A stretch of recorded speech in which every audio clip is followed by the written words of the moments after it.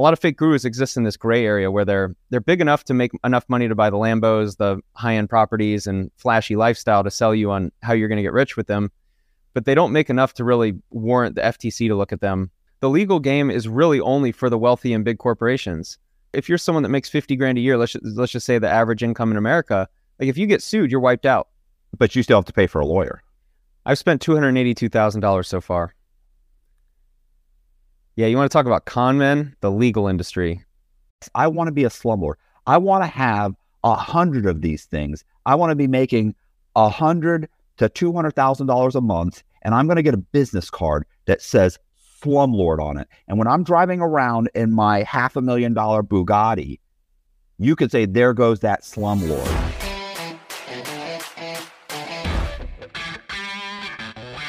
Hey, this is Matt Cox, and I am going to be doing an interview with Spencer Cornelia, which I'm sure everybody's familiar with. And we're going to be talking about just what got him into doing investigative reports and on scammers and YouTube and his background and what's going on with him right now, which is I believe there's basically a lawsuit that's happening right now. So check out the interview. Just if you don't mind starting at the kind of beginning, like where were you born? Born in Kennesaw, Georgia, which is a suburb of Atlanta, really nice suburb area. And so I grew up in Georgia, lived there until, I graduated college from Georgia Southern University. I spent a year up in North Carolina playing baseball for Catawba College, small school. But I did graduate from Georgia Southern. Then I graduated with a sport management degree, and that led me down a wild path all the way out to Vegas. Oh, doing what? I was selling season tickets. This was years ago. Yeah, I had a couple internships, and then I sold season tickets for the Houston Rockets and Oakland Athletics. Okay. And then I changed careers in 2015 to tech. So I got into software engineering in 2015 when I was in Oakland, and then got a job out here in Las Vegas, Nevada, where I am currently. All right. And how did that progress to starting a YouTube channel? Or when I was in Oakland, I finally got the courage to start a channel. I had been wanting to start one for a couple of years. I loved YouTube back 2012, 2013. I saw it as like the next big thing. I was like, man, I got to get on this. And finally, 2015, I started a fitness channel. I was just doing fitness videos. And then I realized very quickly that I didn't have the skill set to match my competitors in that space at the time. The bar was starting to get raised really high. And so I figured I could start making content about my coding boot camp. This was the boot camp I did in 2015 to learn software engineering. And so then I first started getting my 500 views on a video, people emailing me. I was like, oh, this is really cool.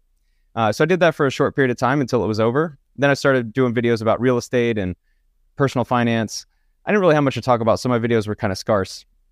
But then in 2019, when I started flipping houses, I realized that a lot of what you saw on YouTube and TV about real estate flipping, there was just so much they didn't share with you.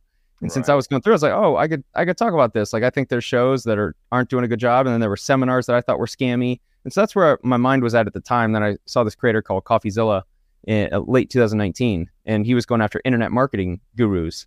And I felt like, oh man, there's a niche here. I feel like I can give an objective look at a lot of these guys, see if they're as legit as they claim to be. Right. And how long did you flip houses for? Oh, I only did 2. I lost a lot of money out in Cincinnati. I could talk about all that can go wrong. And that's where I felt like these shows just made it so they glossed over the reality. And I was running a meetup in Vegas at the time, still am to this day. But I met so many beginners. A meetup?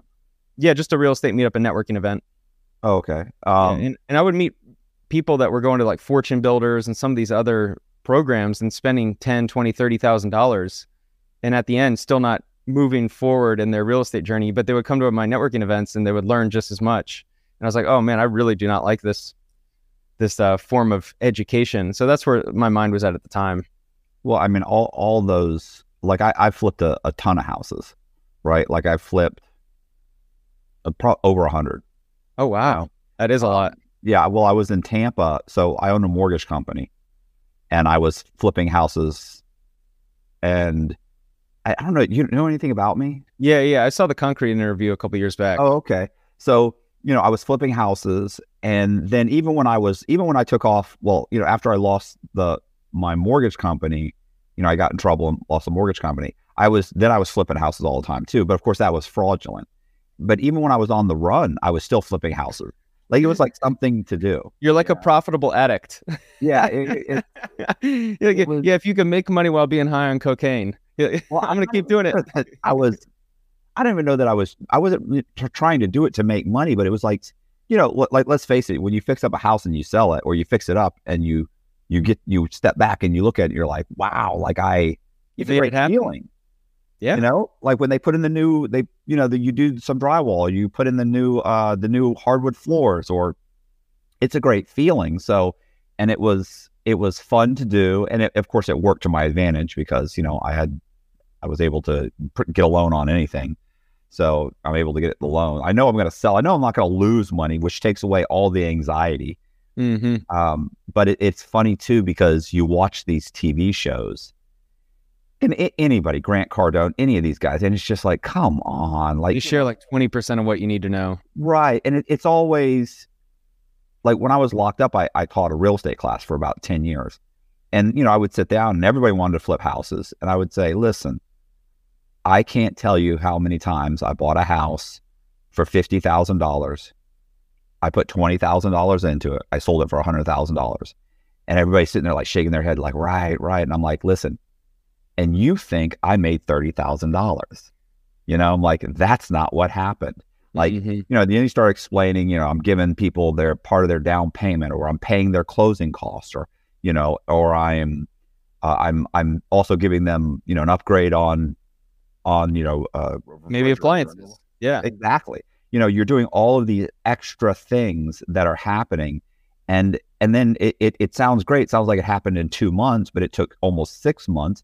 And you don't talk about the time that the guy fell off the roof, or how many kids threw rocks through windows, or how much time you had to file insurance complaint or insurance claims because someone stole 2 air conditioning units. And you don't, all of that, by the time you're done, you kind of go, this is insane. And if you think you're going to make $30,000 and you make 20, you've probably spent in your mind 35. Like you really feel like you got screwed out of a bunch of money. And honestly, you put in so much work, even if you're not doing the work yourself, and it's not glamorous like to TV shows. You know that. It's like, exactly. It's horrible. And I used to always tell guys, look, unless you can be doing 5 or 6 of these at the same time and really know what you're doing, like you're just not going to make any money at this. And the problem is the risk. The upside is maybe 15, 20K profit each deal, especially if you're first starting. You're lucky to break a profit, but the downside risk is so great, because if things go wrong, you're holding debt on multiple hundreds of thousands potentially. And so like you could get foreclosed on, you could lose money, huge money in rehab if someone screws up and you got to redo it. The downside risk is far greater than the upside, in my opinion. If you have a few $100,000 sitting aside and perfect credit, so that if things go bad, you can refinance yourself out of the house and rent it out. Like there are some people that are in a situation that they can turn even a bad situation into at least a semi-winning situation, where they rent it out for a few years, and in 3 years from now, they then sell the property. Right. There's sometimes you could take that. It's a losing situation that I've got myself into, but I can still rent it out for a few years and yeah, time will get you back in the black. Right. But for the most part, no, it's a horrible situation. And let's face it, in the end, people are like, oh, well, I don't have to do any of the work. No, you're going to do some work. There's going to be, at some point, there's going to be things that are just not meeting up. I can't tell you. Listen, I remember when I was married to my first wife, I got her whole family, and a couple of my buddies, and we had to go through the grass and pick up glass. I mean, inch by inch by inch, because I'd failed 2 inspections, because there was literally, whoever had the house before me, they just broken glass out of the windows, or they'd thrown glass. So there was just huge shards of glass. Wow. Hey, how are you going to hire? You can't hire anybody for that. Mm-hmm. What do you do? That's your Sunday afternoon. Out. There's just all kinds of stuff. I had a guy pour a driveway one time, and got into an argument with some guys on the street, and just got frustrated. Got into basically like a fist fight. Got into the truck and left. He left. He didn't even smooth out the driveway completely. So you had raw lumps of aggregate all throughout the driveway. Yeah, and think of that cost. What am I supposed to do? Yeah, it gets huge. Adds up and adds up. I just keep going and going and going. But yeah, it is. It's rough, and they make it look so good. And it's just a horror. You really need to have construction experience. You need to have some kind of a financial background, at least understand, basic lending. You need to have a couple of hard money lender guys. You should have some money in the at least a chunk of money in the bank when things don't close on time and don't go well. Yeah, I basically hired the wrong contractor and found out at the end. It was a whole long story, but yeah, things went south. Lost a lot of money. So then you did some videos, or you did some stuff on that, and then you met CoffeeZilla. I watched him on YouTube. Yeah, okay. Watched him on YouTube, and then I started releasing a series called Authentic or Charlatan, which is I just wanted to do a deep dive into influencers, creators running these big ad budgets. I just was curious and it was personal curiosity at the time too, because I was a much smaller creator. I had no subscribers, maybe 200 or 300 at the time. And so you could venture into whatever niche you want because you don't have an audience. Right. And so I was like, oh, this interests me. So I started making videos on the topic, and right away I saw that there was interest in it. And I just started reviewing these guys. I was like, they don't cross me as legit. They're like, when you say like, Dan Lok was the first one. He's this like business guru. He presents himself as a sales training guru. You start looking into his past. It's like the only real business he ran was he might have been like an affiliate marketer or a copywriter for a year. And then he realized you jump on the guru train, you make $1 million selling a guru course, and now all of a sudden you're a business expert. Robert Kiyosaki was the next one, Tai Lopez, a lot of these guys. Using forgeries and bogus identities, Matthew B. Cox, one of the most ingenious con men in history, built America's biggest banks out of millions. Despite numerous encounters with bank security, state, and federal authorities, Cox narrowly, and quite luckily, avoided capture for years. Eventually, he topped the U.S. Secret Service's most wanted list and led the U.S. Marshals, FBI, and Secret Service on a 3-year chase, while jet-setting around the world with his attractive female accomplices. Cox has been declared one of the most prolific mortgage fraud con artists of all time by CNBC's American Greed. Bloomberg Businessweek called him the mortgage industry's worst nightmare, while Dateline NBC described Cox as a gifted forger and silver-tongued liar. Playboy magazine proclaimed his scam was real estate fraud, and he was the best. Shark in the Housing Pool is Cox's exhilarating first-person account of his stranger-than-fiction story. Available now on Amazon and Audible. Robert, have you ever read Rich Man, Poor Man? Rich Dad, Poor Dad. Yeah, it's a great book. It's a great book. Yeah, but honestly, some of the stuff in real estate, like it doesn't work. Like what you're saying doesn't work. Oh yeah. His whole thing about buying on credit card, you could use a credit card for the down payment. I'm like, what lender would completely miss the fact that you're using credit as a down payment? Well, first of all, you do understand that the fourth page of the 1003, the borrower loan application, one of the qualifying questions that's punishable by, I think, up to 5 years in prison is any part of your down payment borrowed? Yeah. If you say yes, well then we're done. Yeah. You're not getting the loan. If you say no, well, now you've committed a felony. Mortgage fraud, right? Bank fraud, yeah. Bank fraud, yeah.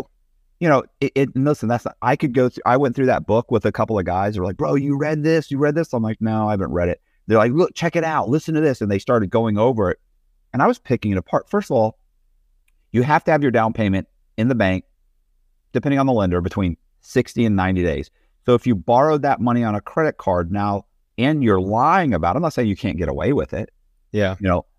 So one, that's not correct. The other thing he talks about is buying a house like every year or two. Well, and putting down like 5%. Well, if you're putting down 5% on a house every year or two, then you're telling the lender you're buying this house as an owner-occupied property, not an investment property. I mean, there's so many different frauds that he commits. Oh, interesting. I'd have to go back and reread it because I did enjoy a lot of the book. But anyway, my criticism of him is that my main criticism was that he was running these seminars Are you familiar with the seminar business? No. It's kind of dead at this point because enough people have gotten slammed from it. But it was the scammiest thing. You go out for a 1-day pass that's free. Of course, you get to learn all the secrets, and it's just an upsell into the weekend. They just happen to be there the next week too, so they're going to upsell into the mentorship, and it's just a constant upsell. But the entire premise is that you're extracting as much value from the customers as you can before you give any type of value. I mean, once you know real estate, you can sit up on stage and say, I bought a house for 100 or 50 grand, renovated it for 20 and sold it for 100. I made 30 grand. And I did that 10 times last month. And here's pictures of me at the vacation. And here's me going to Miami. And then here's the nice cars. You can make it look like there is so much money to be made and it's so easy. And everyone gets hyped because it's like the most surface level of information. And Right. if you keep it at that, then it hypes people up. Oh, you get the real secrets at the next thing, right? And then he was running these seminars. Dean Graziosi is another one. I despise anyone who participated in this stuff. I was gonna say, I forget the guy's name. He used to Tom work. Woo? No, it was McCorkle. no, this was 30 years ago. He was one of those guys who was like, I was making, $10,000 working out of a 1-bedroom apartment. He ended up killing himself. He ended up getting like some prison time and killed himself. Like he didn't want to go to jail for 2 or 3 years. Mm. But there was another guy that used to do this whole thing on buying a house. Like you buy a house with nothing down, Mm-hmm. with no credit. And guys would always ask me that in the class, like, is that true? And I'd go, I've flipped probably roughly around 100 houses or so. And I said, and I have actually bought 2 houses with no money down. They were like, are you serious? I'm like, yes. Yeah. Here's what happened. And I'm like, legally, here's what happened. I had a hard money lender that had lent me money 5 or 6 times. I'd never not paid him, always paid him on time, always got the money back very quickly. He was very happy. He called one day, actually spoke to my business partner, and my business partner wasn't interested in the deal. And then I said, what's going on? And he said, oh, the guy's name was Larry Balin. And I said, what is it? And so I called him back. He said, I got 2 houses I foreclosed on. He said, I'm trying to get rid of them. I said, let me go look at them. I went and looked at them. I came back and I realized that the houses were extremely close to an area called Old Hyde Park. And although the houses weren't in great shape, they were within quarter of a mile to a half a mile of Old Hyde Park. So I knew they could appraise really high. My business partner didn't know that. He didn't understand how appraisals work. So I went, here's what I'll do. I said, I'm willing to take them off your hands. And he said, I want $40,000 for both of them. I said, I'm willing to take you off take them off of your hands. I'll buy this one for 40, this one for 30. You have to owner finance both properties, 100%. And he went, okay. We go to closing, and because I don't know how it is in your county, but in Hillsborough County, taxes are paid in arrears. So if during a certain point of the year, you have to get money back. So I actually went to closing and got back a check for I walked away with a couple $100. So I walked away with a couple $100. The one that I had got him to go from 40 to 30, I stuck on the MLS, sold it before the first payment was due, didn't make a bunch of money. I made whatever, like $6,000 or $7,000. I forget exactly what it was. I actually paid a realtor a couple grand to put it on the MLS. The second one I renovated, refinanced, and then ended up selling it. So those are the only 2 deals. And I was like, but you have to understand the amount of confidence this guy had in me and trust, that he had in me because I built that relationship. That's not going to happen by you just calling people or walking in. You're not going to talk somebody into 100% financing. But people pitch that whole, all you got to do is convince them of this. Like, stop it, man. It's not that easy. Right. You guys make 10,000 phone calls to find one, if you're lucky to find one. If you're lucky to find one. And even then, so even if the guy owner financed the house for nothing down, you're probably upside down on the house. Right. Yeah, there's going to be some type of quirk. A house that needs major renovations. I've actually done a seller finance deal out here in Vegas. It was a 4-plex. They're great if you can find them. Was it a $20,000 financing? No, not quite. $20,000 down. Bought it for $260, and it was worth about $300. So it was a good deal for sure. But you still need $20,000 down. Needed a few grand for closing. What? You might need to renovate it. You might need a few grand in reserves just in case. Yeah, it's not a joke. So, I'm sorry. Anyway, go ahead. You went through a couple of these guys. And yeah, it was pretty clear that the interest was there. At this time, I was still making videos on other topics because I've always wanted to branch out. I never wanted to just be like an exposed guy or some guy talking crap about other people. So I tried to make videos on interesting topics as well. But it was pretty clear that the interest was there. And I felt like it was a need. Once I started making those videos, people would reach out to me in emails and they, oh, thank you so much for talking about this. You got to look into this person. He's scamming this person, scamming that person. And over the next year or so, I realized that that's kind of the need, the product market fit, if you will, for my style of content and what I can make and what the market demands. And I felt like it was a good service for the public because I felt like there were a lot of people taking advantage of others, and a lot of fake gurus exist in this gray area where they're big enough to make enough money to buy the Lambos, the high-end properties, and flashy lifestyle to sell you on how you're going to get rich with them, but they don't make enough to really warrant the FTC to look at them. They're not big enough on their radar. You know, these guys can make $2 million a year, and that seems like a lot of money, which it is. That's good money, but that's so irrelevant for some government authority, some little shithead on TikTok to making $850,000 a year, but they're screwing over everyone. Well, and the other thing is that they kind of have an out. You know what I mean? Like they know what they're saying is bullshit, right? But they've provided the literature, they've told the people up front, and then they can always shift it too. It's always, well, did you do this? Well, did you do this? Well, did you? And then it's like, well, you just don't know what you're doing. Then they put the responsibility on the person. Yeah, you screwed up somehow. I did it. It's like, so now you're making this guy feel like, you know, like God, Grant Cardone will tell you you're a loser. Well, you're just a loser. It's like, are you serious? Yeah. So that's how a lot of these guys are selling. They use really hard sales tactics. And so anyway, I've tried to make a lot of videos about Ponzi schemes and fraud, and I always wanted to have an element of education too. Like, so my favorite videos are where there's some type of scam or fraud, and I can tell you how to avoid it, or at least share how to avoid it. So a lot of my biggest videos have been about sports bettors. This industry is popping off right now because sports betting has become legalized federally. And so you have all these guys that are going to teach you how to get rich betting on sports, or realistically by paying them, you know, for their picks, for their expert picks. But anyone who knows the casino industry knows that these guys literally have a 0% chance of winning, especially all it takes is about 2 seconds to looking at what they do. And they're charging significant amounts of money, and people are, of course, I mean, the flashy lifestyle is right in front of them. What is more flashy than the casino? You can pay a guy $1,500, you put $10,000 on a game and he calls it a lock. I got the lock of the century, you know, we're going to win tonight. You could give the guy $1,500, you put down 10 on a bet and you make 10 back. That's an instant ROI. In 3 hours, you doubled your money, all for $1,500. Yeah, but the guy Pickens, there's no downside.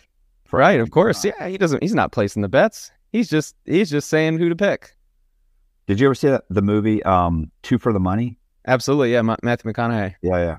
Yeah, those guys are all over Vegas, and they're popping up now because this industry is blowing up. And so the amount of people, the amount of interest in sports betting has gone through the roof. It was always huge illegally. Now that it's public, these guys can go all over Instagram and share how much quote unquote how much money they're making. Really, it's from selling the picks, and it's a grotesque amount too. In some ways, I have to respect the hustle. Right. Like, man, you made so much money, but a lot of people actually believe it. Yeah. I always thought to myself, like, if you're making so much, like the guys that do the seminars, it's like, if you're making so much money, why are you teaching a seminar? Yeah, teaching all the competition. Yeah, I think there's enough money to be made in real estate that I don't think that totally applies. But yeah, you're never going to give away like the real secrets. Like, you might give away 80%, but the 20% that kind of gets you over the hump, like the little things here and there on how you find deals or how you manage contractors, probably going to keep to yourself. Yeah, but I mean, having done it so many times myself, like, what is the real secret? I mean, the real secret is you just have to have a lot of knowledge. Like, you have to have some experience in the ability to find a deal. That's going to be probably, because anyone could figure out how to flip a house. You just talk to a girl in your life. Most of them have great design experience, or they could walk through a house and be like, put this here, put that here, put the paint here, and like, for the most part, you can get 80% right. I think most of us know how to at least design a house in the most rudimentary level. Just look at Zillow, look at the house down the street, and do exactly what they did. But it's finding the deal and getting those numbers right, and of course qualifying for a loan. You're a mortgage guy. It's not like a lot of these guys present it as it's so easy to just go get a loan. I mean, you don't just show up to a lender and he goes, oh yeah, I'll just lend you money on this house. No, they're going to underwrite the deal. They're going to underwrite you if it's your first time. So that's another variable as well. Yeah. Well, yeah, you always love the guys that like they've been on, or they quit their job to do this. You quit, I'm going to go to the bank and you quit your job. You're going to go to the bank. You think they're going to lend you money. Yeah, I'm going to flip houses. Stop. Yeah. That's not going to, Yeah, not that's all great credit. Doesn't mean anything. You don't have enough money. You can't prove that you can make the payments. Right. Yeah, but when I sell the house, stop. You have no experience flipping houses. So. Anyway, I try to be the guy I try to be kind of like the middleman, where you've got popular influencers and you've got the general public. I try to just be the middleman. I never wanted to be the guy that's just like ruining people's reputation. I just wanted to look at something, mostly the marketing and advertising used in the guru space. I wanted to look at that, analyze it, and present it as an educational moment to the general audience, just saying, hey, this is why you should stay away from this, or this is what you need to look out for, or here's what you need to avoid. I did the best I could. So great. You're doing great and everything's over, and then that's it. We're done, right? I mean, not quite. No, I'm still in the space. Coming on. Yeah. It all worked out. No, we're just getting started, my friend. Bailout is a psychological true crime thriller that pits a narcissistic conman against an egotistical, pathological liar. Marcus Schrinker, the money manager who attempted to fake his own death during the 2008 financial crisis, is about to be released from prison, and he's ready to talk. He's ready to tell you the story no one's heard. Schrinker sits down with true crime writer Matthew B. Cox, a fellow inmate serving time for bank fraud. Schrinker lays out the details: the disgruntled clients who persecuted him for unanticipated market losses, the affair that ruined his marriage, and the treachery of his scorned wife, the woman who framed him for securities fraud, leaving him no choice but to make a bogus distress call and plunge from his multi-million-dollar private aircraft in the dead of night. The $11.1 million in life insurance, the missing $1.5 million in gold. The fact is, Schrinker wants you to think he's innocent. The problem is, Cox knows Schrinker's a pathological liar, and his story's a fabrication. As Cox subtly coaxes, cajoles, and yes, cons Schrinker into revealing his deceptions, his stranger-than-fiction life of lies slowly unravels. This is the story Schrinker didn't want you to know. Bailout: The Life and Lies of Marcus Schrinker. Available now on Barnes & Noble, Etsy, and Audible. So so how's it going? Yeah, it's an interesting space to be in. I've made a lot of videos, and I've made a few enemies, unfortunately. No. I want to say I interviewed him. Shoot, he's in. You might know. He does the seminars. He does a channel. His last name is Went, I think. Okay. I can't believe I can't remember his name. Shoot. Anyway, I wish Tyler was here. He would remember. Anyway, he does he actually goes out to the seminars and videos them, and he's been sued, and then actually took his channel down for like 6 months. Oh, always Marco? No, not always Marco. I've interviewed him too. Okay. He's in Canada, right? I'm not sure. No, this guy's in the UK. God, I can't believe I can't remember. It's something like, it's not Mark Wynn. Mike Winnett. Mike, thank you. I interviewed him, and he was like, listen, he said, personally, he said, like, you have no idea the amount of lawsuits, threats, letters that he gets from these guys. He's like, I mean, you're threatening their livelihood. So he said, and he that's why he kind of took his channel down for like 6 months and just restarted. And now he's doing a much more benign version of his old investigations. Yeah, unfortunately, and this is what happens: is these guys can leverage legal matters, and here in the United States, it's so easy to silence criticism because the legal game is really only for the wealthy and big corporations. As I'm going through it my first time, I don't know how. If you're someone that makes $50,000 a year, let's just say the average income in America, like if you get sued, you're wiped out, completely wiped out. There's no way to defend yourself in a costly legal matter unless you somehow figure out a way to. If the lawsuit is just a simple, frivolous case that can only be held in state court and it only needs $20,000 of litigation. But even then, like there's some studies showing that the average American can't afford a couple grand or, $500, whatever the studies are, $500 on your car payment, or unexpected $1,000 bill would wipe out 60% of America. I mean, $1,000, that's what a lot of lawyers start at that. That's like the 2 hours of their time. I I was going to say, yeah, unless you want to try to fight it yourself, which means you basically have to put yourself through law school. And yeah, a couple of people have reached out to me about that, and I have massive respect for anyone doing that, but I just don't think that's a reasonable option. I mean, the legal field is just so full of complex terminology, and at the end of the day, you still need to win. Yeah, the risk is still there. I could sue anyone for $5 million, and if they don't defend themselves, I could theoretically win a default judgment. So at the end of the day, you still have to defend yourself to the best of your ability because you don't want the judgment. So what happened in the case that you're facing? In December 2020, I started receiving a lot of messages on our YouTube comments about a popular guru named Derek. At the time, I was still doing the series called Authentic or Charlatan. I would give an objective look at popular gurus, and I was receiving a lot of messages about people, and that's how I would dictate who I would make a video on. So I received enough about him, and I figured, oh, that'd be interesting to cover this guy. And there was another YouTuber named John Anthony Lifestyle, real name John Mulvihill, who was making videos about this guy. And John had personal experience with Derek, and he was a former intern at a company Derek worked out as well. So I figured this is a perfect source because I can interview him and get the truth about this guy. And so I interviewed John for 2 videos, one released December 2020, another released February 2021. So we're talking over 2 years ago, 2.5 years ago. And I essentially interviewed John. He shared a lot of information that he was given from sources connected to being former employees, former customers of his. And we essentially just used the emails that we were given and sent. And I interviewed John. John said things in the interview, and Derek believed that some were defamatory. And so he filed the lawsuit against me, June of 2021. Bizarre, right? Giving him a platform? I didn't say anything. Yeah, I literally did not say anything. I mean, even in the deposition, my attorneys asked, please show where my client said anything defamatory. And his response is, well, he published the video. Thankfully, I will not be held liable for anything defamatory because I just didn't say anything. And everything that was said could be corroborated to some degree.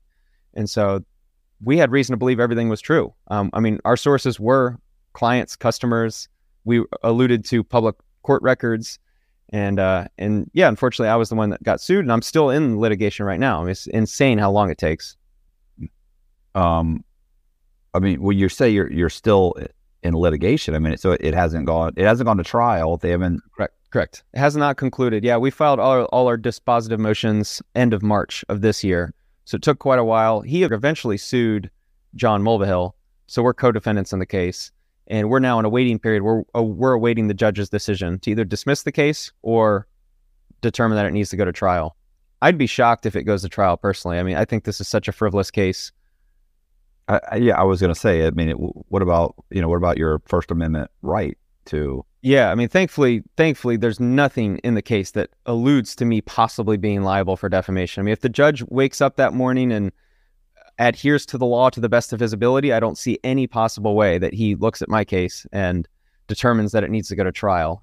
We thankfully went through a bunch of discovery. We found a lot of things about Derek, and I feel very strongly that this case will get dismissed. So, but you still have to pay for a lawyer. I've spent $282,000 so far. Yeah, you want to talk about con men? The legal industry.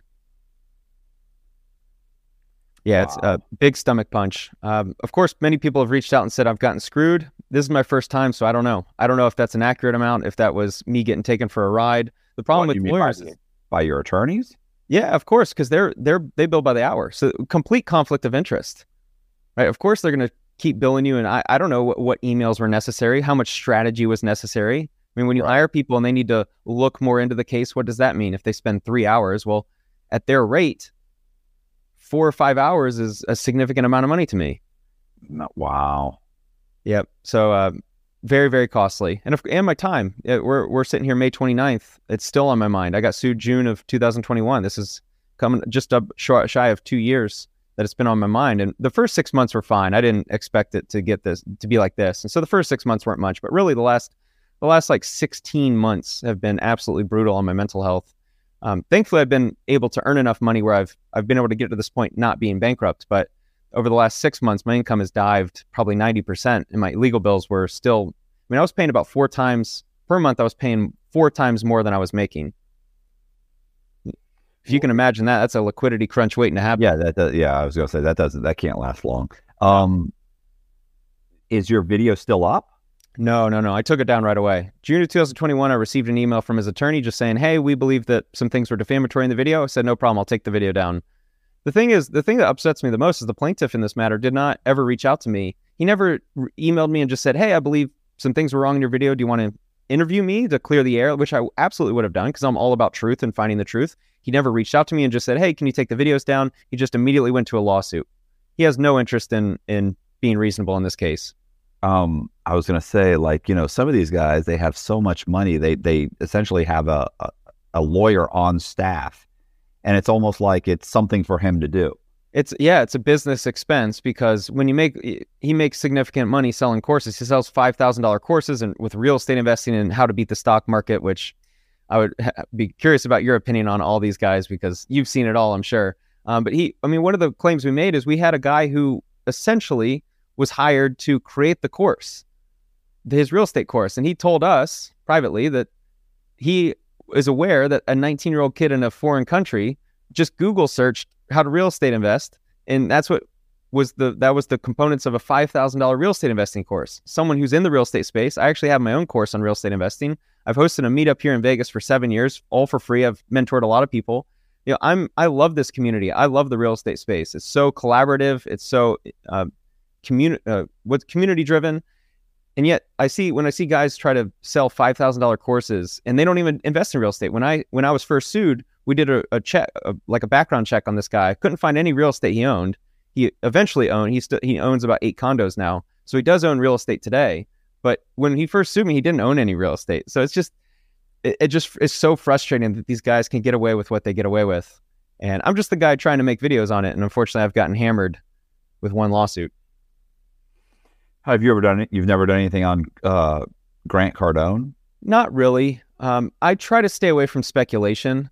If someone came to me and showed his mortgage loans, which I have received an email showing, I think at least 3 properties of his are in trouble, meaning they're underwater right now and he might be in trouble in the next couple of years, then I could make a video if someone was willing to allow me to show that publicly. But I try to stay away from videos like I'm speculating that he's committing fraud because I don't have the full proof that he is or isn't. I really try to wait until something breaks. That's, I think, where might be different than other people is I do my best to wait until there's some new story that I can react to, unless I have inside information on something. So to answer your question, no, I have not. Okay. So you're waiting for the judge for Cardone or for my case? For your Yeah, we were told 6 months is probably an expected wait time. Could be longer, could be shorter. That would put us September, October, November. And that's going to be a big day because basically, are you familiar with SLAPP lawsuit, SLAPP? I thought that was basically when someone doesn't even put up a fight, isn't it? No, so a SLAPP case is, SLAPP stands for Strategic Litigation Against Public Participation. And this is a new motion put into the court system, I think recently. Not all states have it, but it's essentially used for people that are trying to leverage the legal system and bully critics. Because for the longest time you could, if you had enough money, you could just shut someone up. If they write something in the newspaper or they put out a video being critical of your operation, you could just sue them and shut them up. Well, a SLAPP lawsuit is essentially what this is. So there was a motion, an anti-SLAPP motion, which we filed. Thankfully, Nevada has a very strong anti-SLAPP motion, and that allows us to get our attorney's fees back in the event that the judge grants it. And so that's like the big moment, which he should, because this is the epitome of a SLAPP lawsuit. Someone who's just filing a lawsuit, trying to silence criticism. I mean, think about this. The way I word this is that here's a guy who is a big influencer who's probably spent double what I have because he's had to pay his lawyers. He has to pay for the lawsuit against the other guy. And in the event that the anti-SLAPP is granted, he's going to have to pay for my legal fees. So this could be a $500,000, $750,000 decision for him. So he has that risk on his plate. So he's willing to put up that risk to silence me. So what am I sharing that he's willing to put up $500,000 or more to silence me? Right? You think of how valuable that is. Right. Thankfully, he's got exactly what he wants too, because now if somebody starts to look into him, they're going to see videos like this. Yes. Saying, hey, this guy will sue you. Right. And they'll stay away, which is exactly what a SLAPP lawsuit is. It is strategic litigation to avoid public participation to criticism. It's very, very, very unfortunate. And YouTube is not, a lot of YouTubers aren't businessmen. We're not running $1 million business where we have a lawyer on retainer and it's just part of running a business. A lot of us are sitting in a studio where we might make decent money, but if you make $100,000 a year, that's good money. But if someone comes at you with a huge expensive lawsuit, that might really damage you to the point where you just stay away from criticizing that one person, which is exactly what slap lawsuits do. I don't want to criticize him. I think he's doing great work. I think he's doing God's work. Yeah. He's just helping. It's about people helping people. That's what it's about. Okay. So what else is happening? Yeah. What are you working on? That's been my biggest challenge. Thankfully, I do have a real estate portfolio. I've got 4 houses out here in Las Vegas. So I've got an Airbnb and then 3 rent by room. So I do with a house hacking strategy. That's what my course is in, which is basically rent by the room. So I have 18 tenants that I manage plus an Airbnb. So my net cash flow is about $3 or $4 grand a month. That's been covering my personal expenses for the longest time. And then now I'm trying to figure out kind of the next strategy for YouTube, kind of figure out how to grow, how to get back into the positive momentum. I was gonna say, what's going on with your channel? You're not, so you didn't continue to post videos after this, or what? No, I have been. Okay. It's just my upload frequency has dropped quite a bit. I've been burnt out for over a year easily. But unfortunately, with the pressure of the legal fees, I've been kind of forced into making videos nonstop, and so I just haven't stopped. I started a GoFundMe recently, which helped tremendously, which is like the biggest blessing in the world. It's allowed me to slow down a little bit, but I essentially started uploading about 1 video a week. I used to do 3. And I think interest in this niche has dried up a little bit, or the barrier to get views has increased because there's a lot of great creators now. And so I used to get 100,000 views. 2021, I was getting 100,000 views by posting really any video. I didn't even need a great thumbnail, a great title, or for it to be a great video. I'd get 100, 150,000, 200,000 views. And getting that many views, I could make enough from AdSense to make 10, 15, 20 grand a month. And then some sponsors started coming in. I'd be thrilled with 100,000 views. Yeah, it was great. But now it's just my videos are objectively better now than they were a year, 2 years ago. However, just the competition's so much greater on YouTube, such that now I'm getting 50,000 views. Well, I'm just not making enough to justify the expenses in order to make this style of content. So I'm just trying to figure out what the next move is. She said rent by the room. Yeah, rooming house. I think that's a slightly disrespectful term, which I'm not insinuating that's why you use that word. But yeah, it's not really that. I live in nice houses. They're nice. Here out in Vegas, I bought for $585, $500, and $600. So they're nice houses right in a nice suburb, and I have a pretty good opportunity for affordable living. I mean, I actually have 2 videos about rooming houses. Nice. I've had a few people like who try to disrespect me. Oh yeah, they use that term. You're slumlord. You're slumlord. Yeah, you're just renting to slum. You're just like it's disrespectful to my tenants. Anyway, I didn't mean to insinuate that's what you were saying it, but I've got tenants. You can't offend me. Yeah. Okay. Good. Think about it. You got to think about all the things I've been through. Yeah. I can't be offended. Like good. Good. I wish more people had that. I used to have a correctional officer when I would go to visitation ask me to strip naked, turn around, spread my cheeks, and cough. Like I can't be offended. I'm beyond that. So you can call me anything. Good. Anything. I'm good. Good. No, I used to, even in the video I mentioned, I said I talk about the negative connotation of the word rooming house.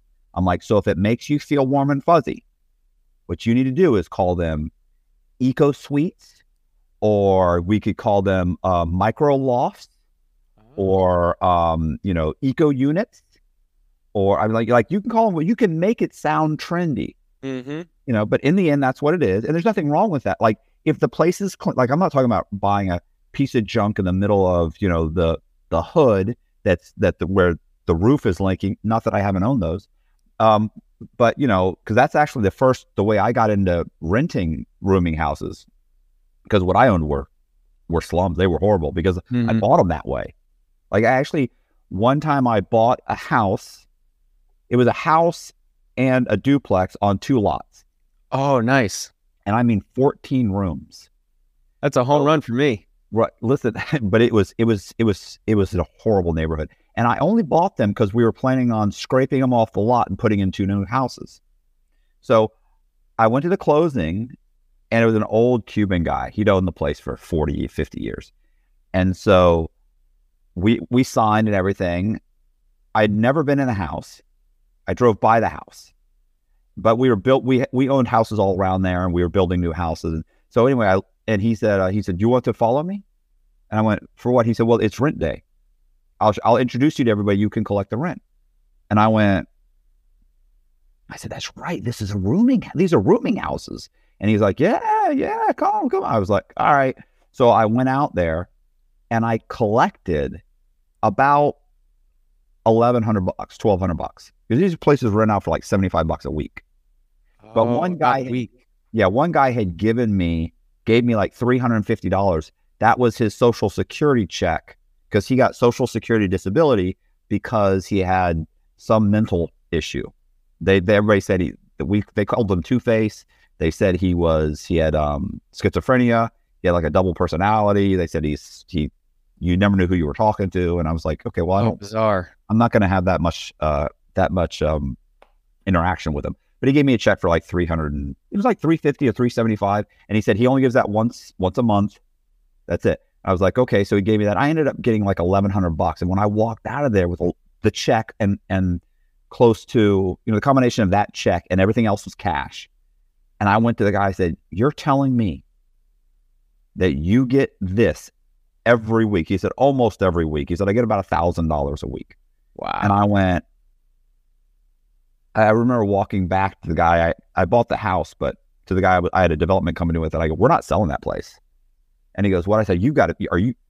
And I showed him. I said, "This is what I collected." I said, "Like, think about it. We bought the whole place for $80,000. Our payment, taxes and insurance, PITI, was about $630, $640. It was like, I can't sell this place. We're making a couple, $3,000 after we pay the electric, water, everything. We're still making a couple $1,000s a month." Yeah, you made like the average income in the area for one deal. Yeah, it was insane. And I remember what we did was, the problem was the electric bill was outrageous. It was like $1,000. So we went and put timers on all the light switches, because one day I'd gone to collect rent on a Friday. The guy wasn't there. I get everybody else's rent. He's not there. I come back on Sunday and he had just walked in, but I realized that when I went there Friday, his fan was on, 2 lights were on, the light on the fan was on. You had the fan and 3 lights and an air conditioning unit going all weekend, and you weren't there. Mm-hmm.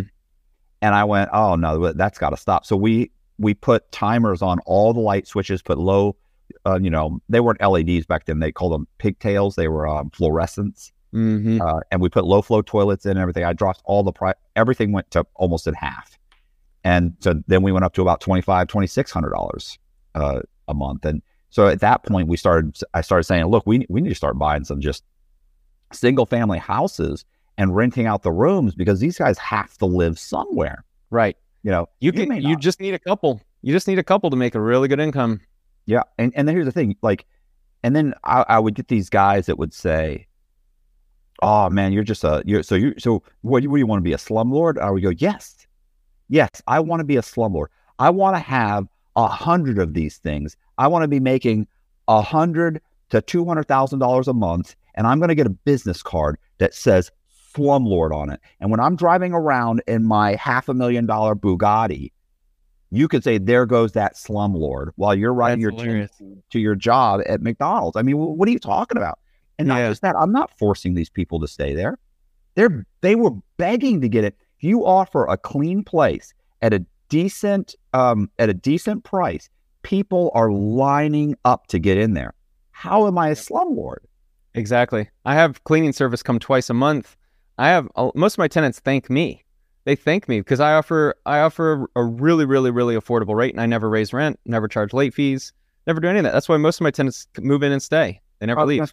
Once they move, I'll bet you've got 3 guys, right? You put an ad in the paper, you got 10 people saying, "I can move in tomorrow." I haven't had to put up an ad in like a year because I have referrals. I just ask my tenants, "Hey, do you know someone?" They all know someone, because right now it's so expensive to live on your own. Out here in Vegas, I have a guy moving in a couple days.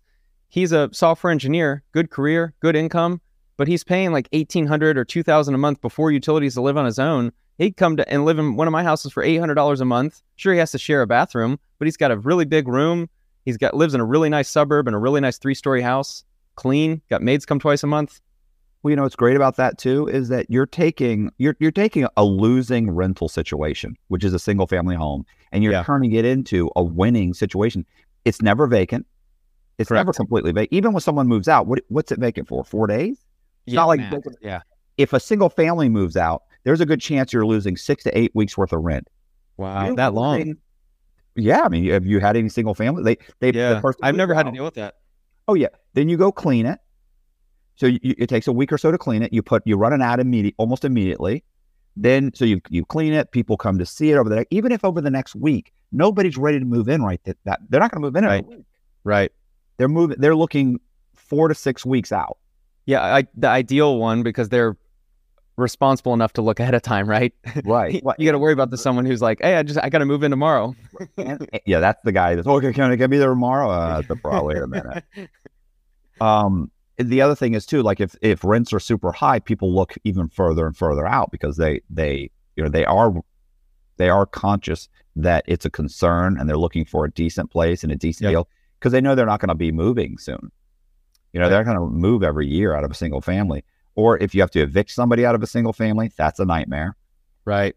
So, I mean, if they put up any fight, if they don't put up a fight, they're out in 30 days in Florida. But if they listen, God forbid they show up to the actual eviction with a kid, and holding their little child's hand, the little 7-year-old little girl is crying and they say, she's sick. I need help. Oh my God, you're getting 6 months.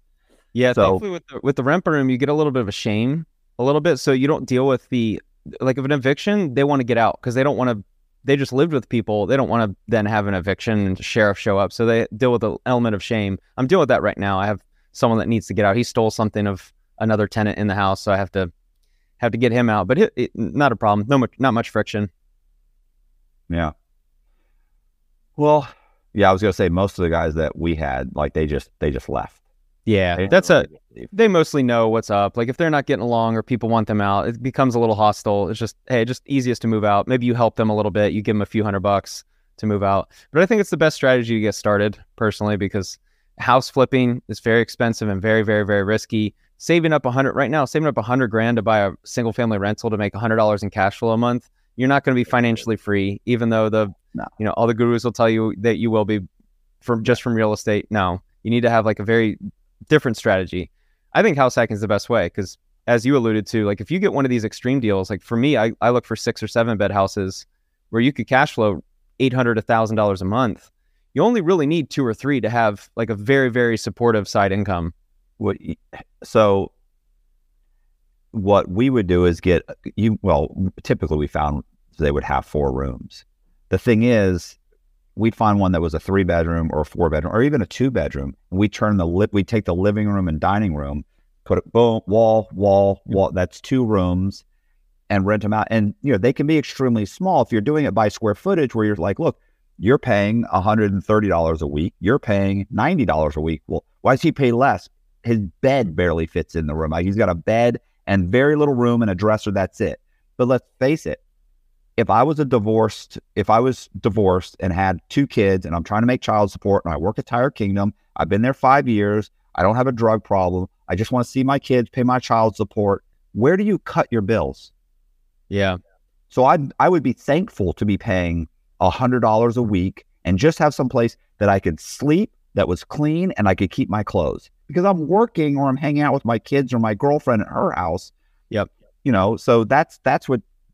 I think this are God blessing. Yeah, I think this method is going to be even more lucrative for the investor as we move into the 2020s because I think housing supply right now is ridiculously low. I think this little crunch that we're in, I think is going to slow developers down so that the supply is not going to increase. We're already at least here in Vegas, we're way behind on demand.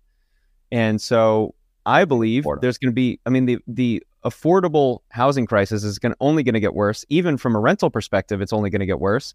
And so what I think I can offer a really good product to the market, which is I can offer for a young single dude, 27, 28 years old, who's got a job, who's cool living with others, wants to cut back, doesn't want to go spend $2,000 a month to live on their own. They'll spend $800 and live with roommates. So they get a deal. They get a great place, all the utilities covered, furnished, clean. Yeah.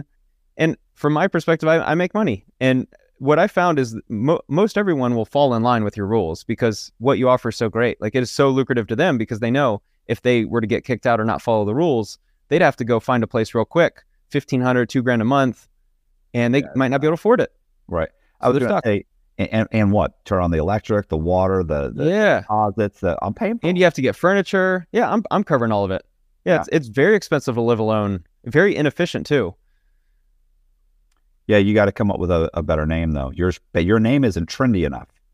Yeah. Oh, I call it, my course is called House Hack King. Yeah. So house hacking. I mean that you're what would you say, room sharing or rent by room? Rent by room. You need something trendier. You got to go with like eco units. Yeah. Eco unit. Yeah, something micro lofts. Yeah, something. People are like, what is that strategy? I've never heard of it. You get a business card. I rent micro lofts. You got to have it. You get yourself a little website, make it sound trendy, make it look trendy. It's nice. It's nice. Yeah, that's funny. Okay. What else? Anything else? Yeah. YouTube. I got a second channel. I want to have a more of a real estate and investing focused channel. And so I've only put out one video there, but I did a video comparing what 1 million buys you in LA versus Vegas. Okay. And so like, I think I can make a mix of like a good YouTube video with a more of an investor focused mind. That's the hope. That's just a fun channel. So I don't know what that channel will turn into, but I've got two channels and hopefully they both work out.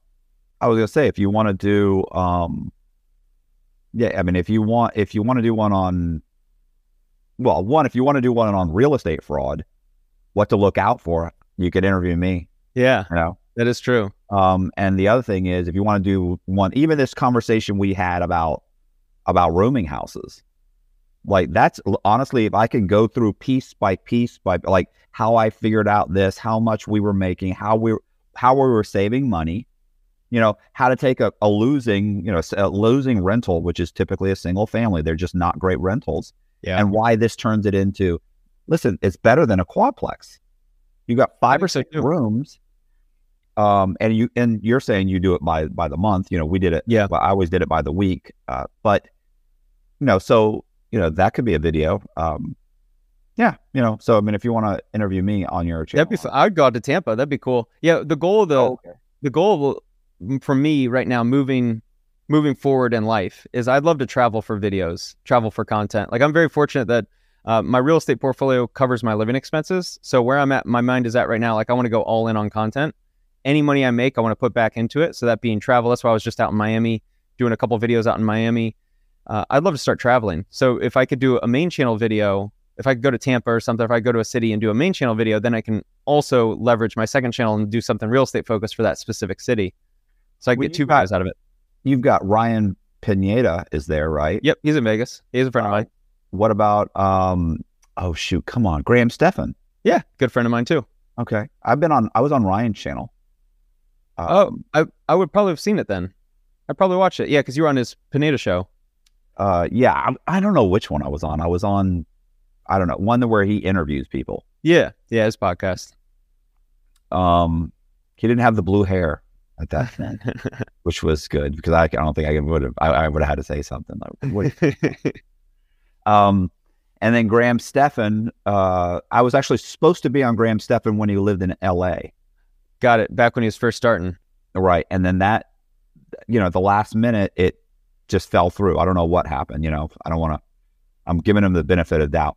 And then the second time I actually went to LA and was supposed to be on his channel and was corresponding with the guy that helps him, his assistant, Jack. Mm-hmm. And, my booking agent was swapping emails with him and we were supposed to go. And so we went out there and I was doing piñatas. And then at the last minute, he said, yeah, can you be here tomorrow morning? And we were like, be where? What's your address? What? Never heard back from him. And then whatever it was, maybe a week later, he was like, oh, yeah, I got busy. Or I forget what the excuse was, but it was like, but Colby, the guy that runs this channel for me, he's been on, I think he's been on the coffee hour. What is it? Iced coffee hour? Iced coffee hour. He's been on that.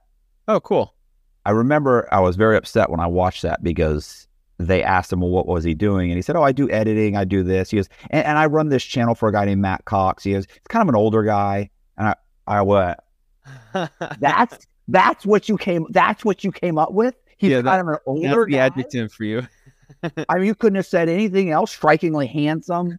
You could have said former inmate. You could have said con man. Anything but that. And he's like, well, anyway, so that was upsetting. Yeah. But I'd like to go on Graham Stephan's show. Yeah, he's got a big podcast now. Yeah, we got a great creator group out here. A lot of creators here, I think, that are coming over from LA. But I also think the creator economy is getting so big now that all cities have creators. Like down in Miami, there's so many. It should be a short flight for you or for them. Yeah. I was going to tell you, how many people are moving into, because last year 360,000 people moved into Florida. The population grew by 2%, and I know that Nevada is growing also. It's another growing. Yeah, it's a very lucrative state to move to, especially if you're out in LA and you're kind of tired of the high prices. We get a huge influx of people from California. That's why our real estate has blown up. We have so little supply of housing for the demand, and that's where I see myself fitting a hole in that market. If I had a $1 billion, I'd just be buying rent by rooms and hiring and creating a management company and having full-time employees manage this stuff. Listen, and I don't know what it's like out there, but literally you can drive in the middle of nowhere here. You can just start driving. I'm telling you, you're going to pass a massive subdivision. Where I live, it's going towards nothing, towards the middle of the state. You're not even heading towards Orlando. You're just driving kind of towards, in the middle of there's nothing. Mm-hmm. And there are just massive subdivision after subdivision. You're like, this is 30 minutes from the nearest interstate. And there's a 2,000 home subdivision, and these aren't cheap houses. Mm-hmm. These places are going for $400,000 or $500,000. It's like, what's happening? Like, where are these people coming from? And I know we're growing, but it's insane. Those houses will be $800,000 in about 8 years.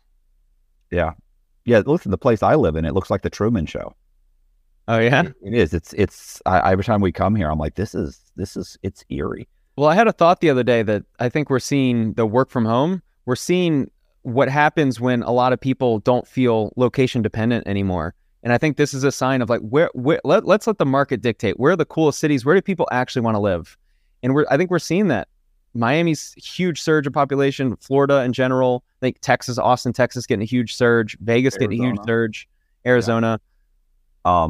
Well, and this is the thing, like for me personally, I've been telling my wife for like the last 2 weeks, I'm like, I want to just sell my car. My car payment's nothing. It's like $375, but it's $375. It's $150, $160 for insurance. And I'm telling you, we wake up at like 5 or 6 in the morning and drive to the gym. She drives us. Okay. Back.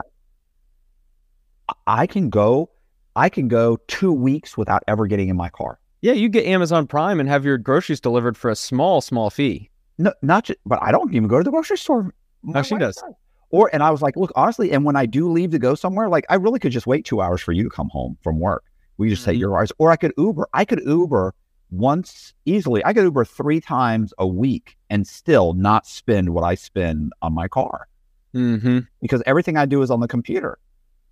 Yep. So anyway, it's the market's definitely changing, and that's probably why these places are in the middle of nowhere. Yeah. Well, I think the growth will be out into the suburbs. We don't really have that in Vegas. We only have so much land to grow to, and so you're kind of confined. That's why another element of me really believing in my strategy in Vegas is there's just not that much room to keep growing to have the housing match the demand. So people are going to need a place to live. Yeah. Yeah, I got to start buying single family houses. It's just the prices aren't dropping here. Yeah. Well, it's pretty challenging. My next goal, hopefully, where I've been mentally, I haven't been in the right space. I've been so filled with pressure to like make videos and content to pay my bills, but I'd love to get into the creative finance space or go hunt for deals. Like if I had enough money, I would my strategy in life would just be to make YouTube videos about real estate and hunt for deals, real estate deals, because I have access to money. If I found a deal, I know plenty of people with money for partnerships, and so I would love to go hunt for deals. I think right now creative financing is the gold mine. I just wish I had money to go play, because you got plenty of people with mortgages at 2 or 3% that want to move but don't really want to sell. The houses just dropped 5-7%, and so their house isn't worth what it was 6 months ago or a year ago. I think So there's what, a lot you of think it's subject to mortgage going to buy? subject to, or some type of seller financing, owner financing. You know, it's so funny because, you know, if you do a seminar or a course or something like that, and you just, even things like that, like honestly, 95% of the people watching this video will go, subject to, what are they talking about? If you talked about a wraparound. Yeah, I was gonna say a wraparound is probably more of an option today. Then they're also like, well, I don't understand. What do they say? Or have you ever? It's funny because people don't mention this when you're asking someone to do owner financing, and you have your rebuttals, right? Like, well, here I can do this. They go, no, what if this happens? Well, I can do this. Well, what if this happens? You kind of go back and forth. You know, well, one of the things is a deed in lieu of foreclosure. You know, where basically you're like, I'll sign over the property to you, and the lawyer, you can have the lawyer, the title company, or a real estate attorney, you can give him a fee to just keep that document. And if I don't pay and you go to him, he contacts me and says, did you pay last month? No, I didn't pay. Okay. Or if you say, oh, I did, they go, did you pay by check like you're supposed to? Can you prove it? Oh, no, I gave it to him in cash. Okay, stop. You didn't pay. Mm-hmm. So it's like, if he can't get in touch with you within 10 days, you know, or 30 days, you know, and 2, you can't prove you paid by check or by a cashier's check, you can't prove it, well, then he's going to file that deed in lieu of foreclosure, and the house now gets reverted back to the original owners. They don't have to foreclose, and they just kick you out of the house. Yeah. So, and what's so funny is that most people just don't know that. They don't talk about it. And those are the things that you and I are like, okay, well, that's common. Like, those aren't difficult to understand, but most people don't know it. They've never heard of it. Yeah. And when you tell them something like that in a course, they think you've given them some kind of secret recipe and this is amazing. Oh my gosh, he knows so much. Really, I don't. I didn't tell you anything you couldn't have learned if you'd gone out and bought the book, Real Estate for Dummies. They would have told you the same thing. Mm-hmm. But yet people will pay $500 or $1,000 or like that one guy, $5,000 a course. I mean, absolutely. They didn't learn anything in that course. That's the problem. Right. Allegedly. All right. Well, all right. Do you have anything else you want to talk about? Like, I'll do this for another hour. I don't care. No. Unless you want to get deep into YouTube strategy or house hacking. I honestly don't know. I don't think I know anything about YouTube strategy. I don't, my channel's been going it's going on almost 3 years now. I think I just got to 80,000 subs. I say this all the time because people are constantly saying like, why don't you have more subs? You should be getting more views, because I feel like, and this is just my gut. When I did concrete, have you ever met Danny? No, I haven't. Okay. Like Danny at the time told me something that I totally blew off. Listen, I've been out of a halfway house maybe a month or so. I'm living in someone's spare room. I have no money. I'm struggling I'm wearing, I've got like 4 or 5 pair of blue jeans. Like, I mean, I'm a couple pair of shoes. Like, I got nothing. Mm-hmm. And on a whim, Danny called me and was like, look, man, I had somebody canceled. I haven't put a video up in 2 weeks. Can you come do my podcast?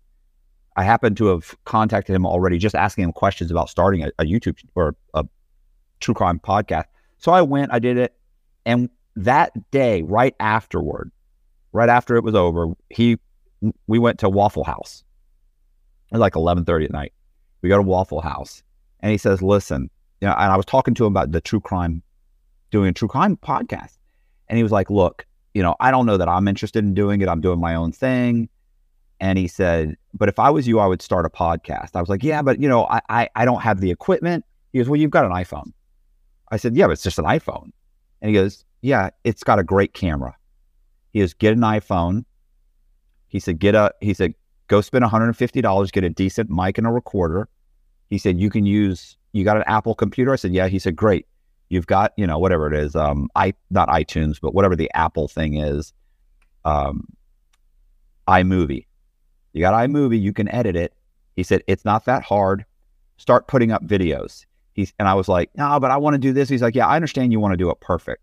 He said, but it's better that you put up crap. He said that people will watch, because he said people will be able to watch your journey of putting up bad videos and they'll get better. Because they'll watch bad videos if it's you. He said, because what I don't think you understand is, he said, this video we just did, he said, I think is going to be big.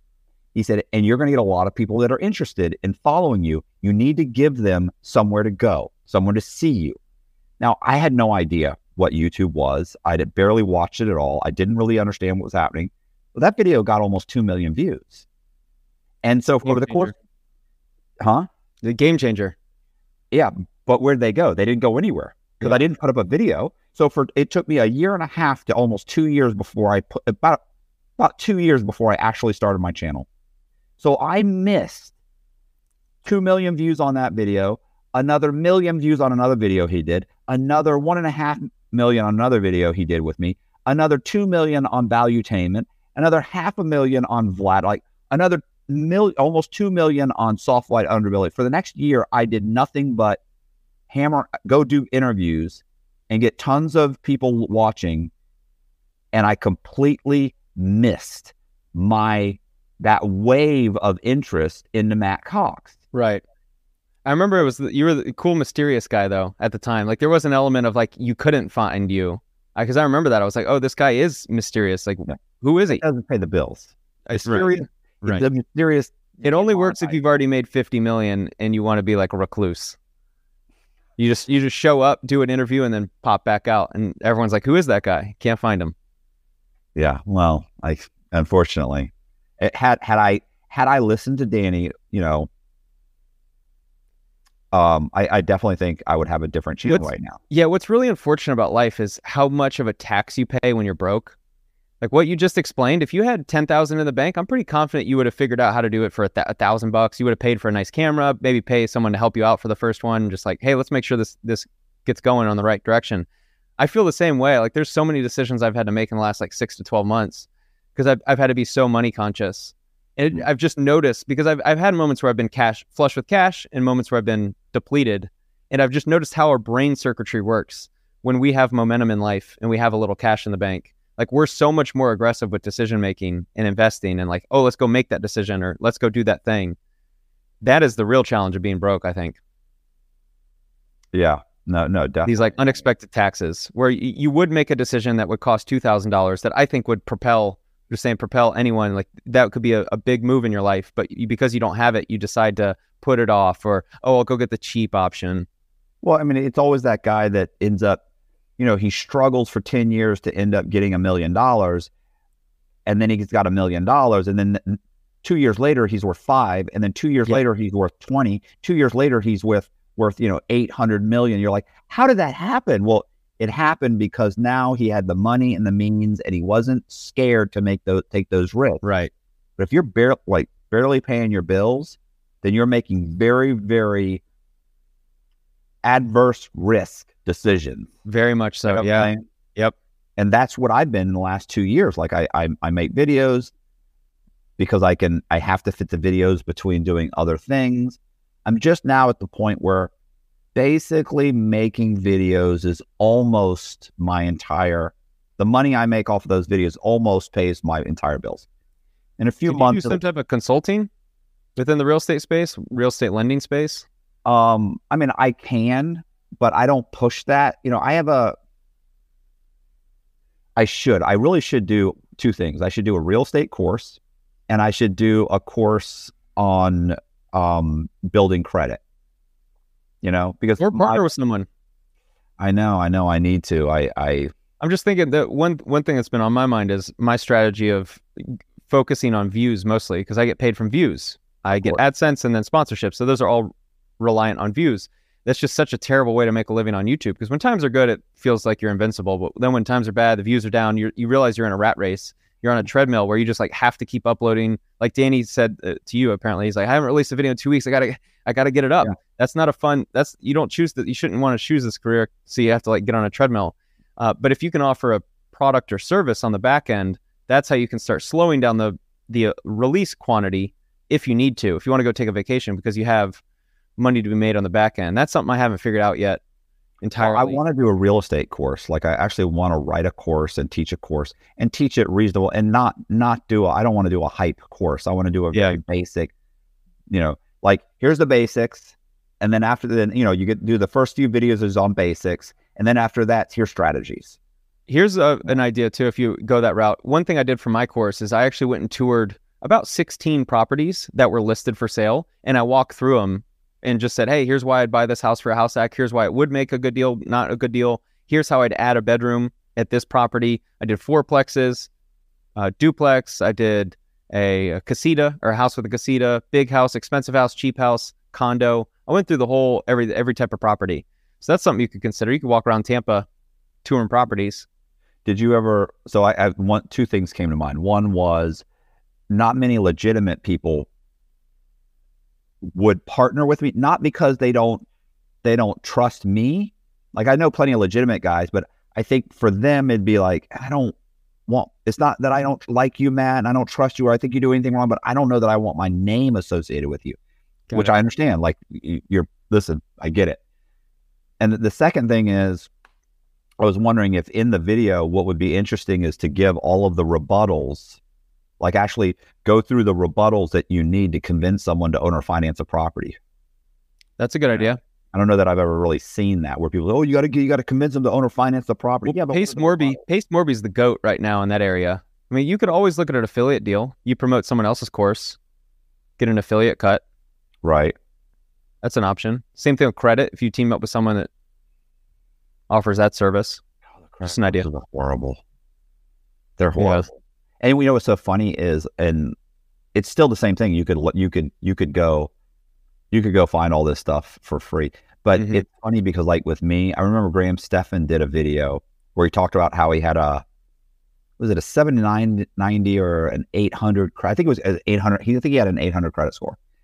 And I talked about how when I went to the halfway house, as soon as I got there, I pulled my credit. I had no credit score.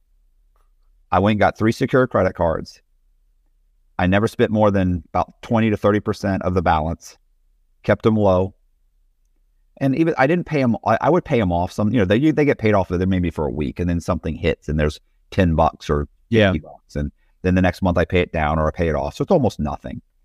And when I walked out of the halfway house 6 months later, I pulled my credit score and it was a 756 or 754. Nice. And, and I was just like, it's just not that hard. Yeah. The credit system's so flawed, so incredibly flawed. So, I mean, I have 6 months worth and keep in mind, I would create fake people. And, I convinced Social Security to start issuing me Social Security numbers to children that don't exist, right? Wow. I make a fake birth certificate, a fake shot record. I'd go in and say, hey, I have a 10-month-old son. Can you issue a Social Security number to him? He never was issued one. They'd say, well, was he born in a hospital? I'd say, no, he was born with a midwife at our house.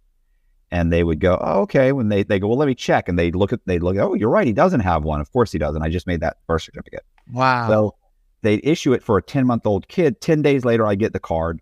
I then, of course, let's say he was born July 7th, 2000 and let's say right now, 2023, let's say, or 2022.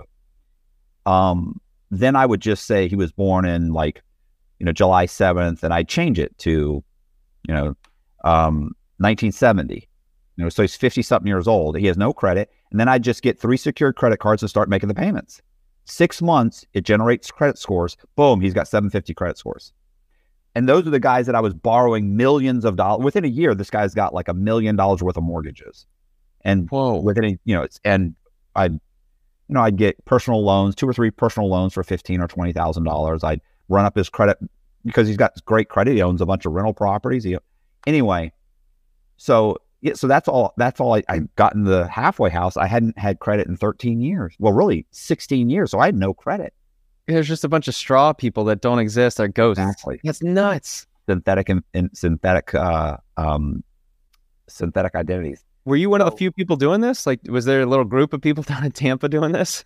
At that time, I was probably the first person to start kind of doing that, because this was 20-something years ago. Now people make synthetic identities all the time. But no, it was me, and it was me. I was making them, but there were other people involved. There were real estate agents involved. There were appraisers involved.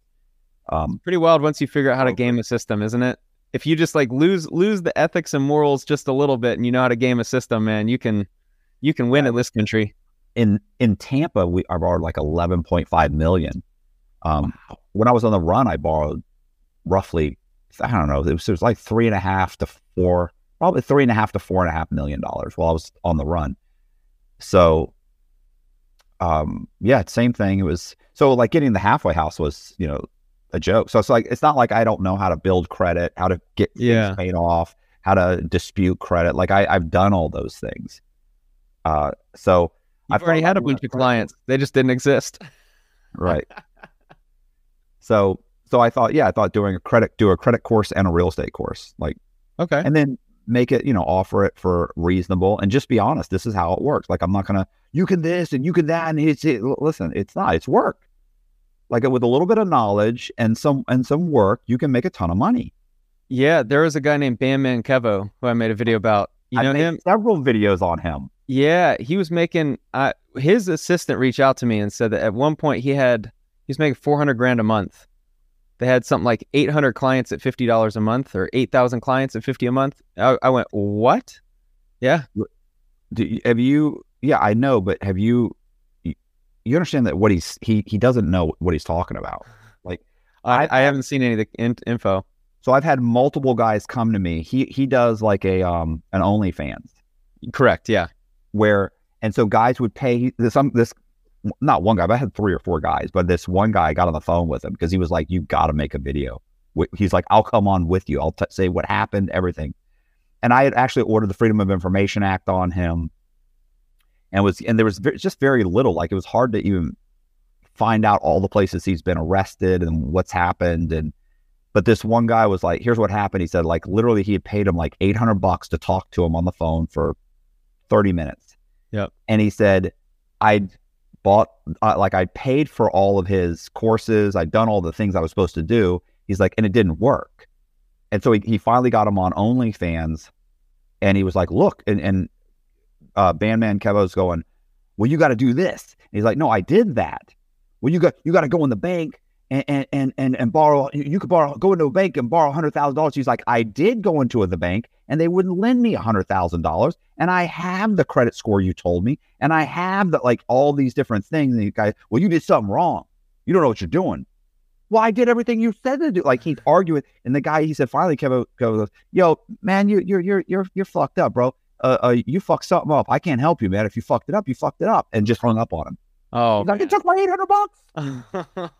and he was like, the guy was telling me he wanted me, 1, do a video, and 2, he would pay for me to do an OnlyFans with Kevo. Because he's like, you know what you're talking about. Like, yeah, you could confront him. Right. That'd make for a great YouTube video. How funny is it that he'll tell you, like, he'll tell you, 1, he can, clean your credit, get you, if you, let's say you get your credit you have no credit. Then there are these, I don't know if you know this, but there are actually these websites you can go to, and they'll add you on to other people's as authorized user. Authorized user. Of course, it boosts your credit. Yep. And you can also go on there and offer yourself as somebody that you'll add people to your credit. So it pairs people up.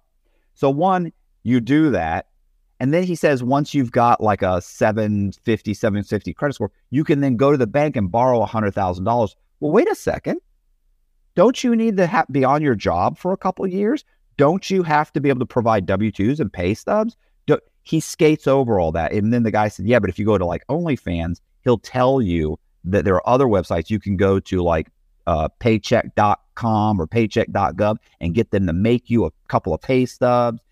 So he'll tell you all a little bit of fraud thrown in. Secret sauce. The sauce. I'm giving you the sauce is what he says. Yeah, the secret sauce. He's the finesse god. Yeah, it's if you're comfortable committing fraud, yeah, you can do a lot of things in this country. But he's he's one of the worst. But actually, his videos, the videos I did on him all have like 100,000. I did a couple, 2-3 videos on him. Yeah, he's an interesting character for sure. Come on, listen. The fact that you would listen to this guy is ridiculous.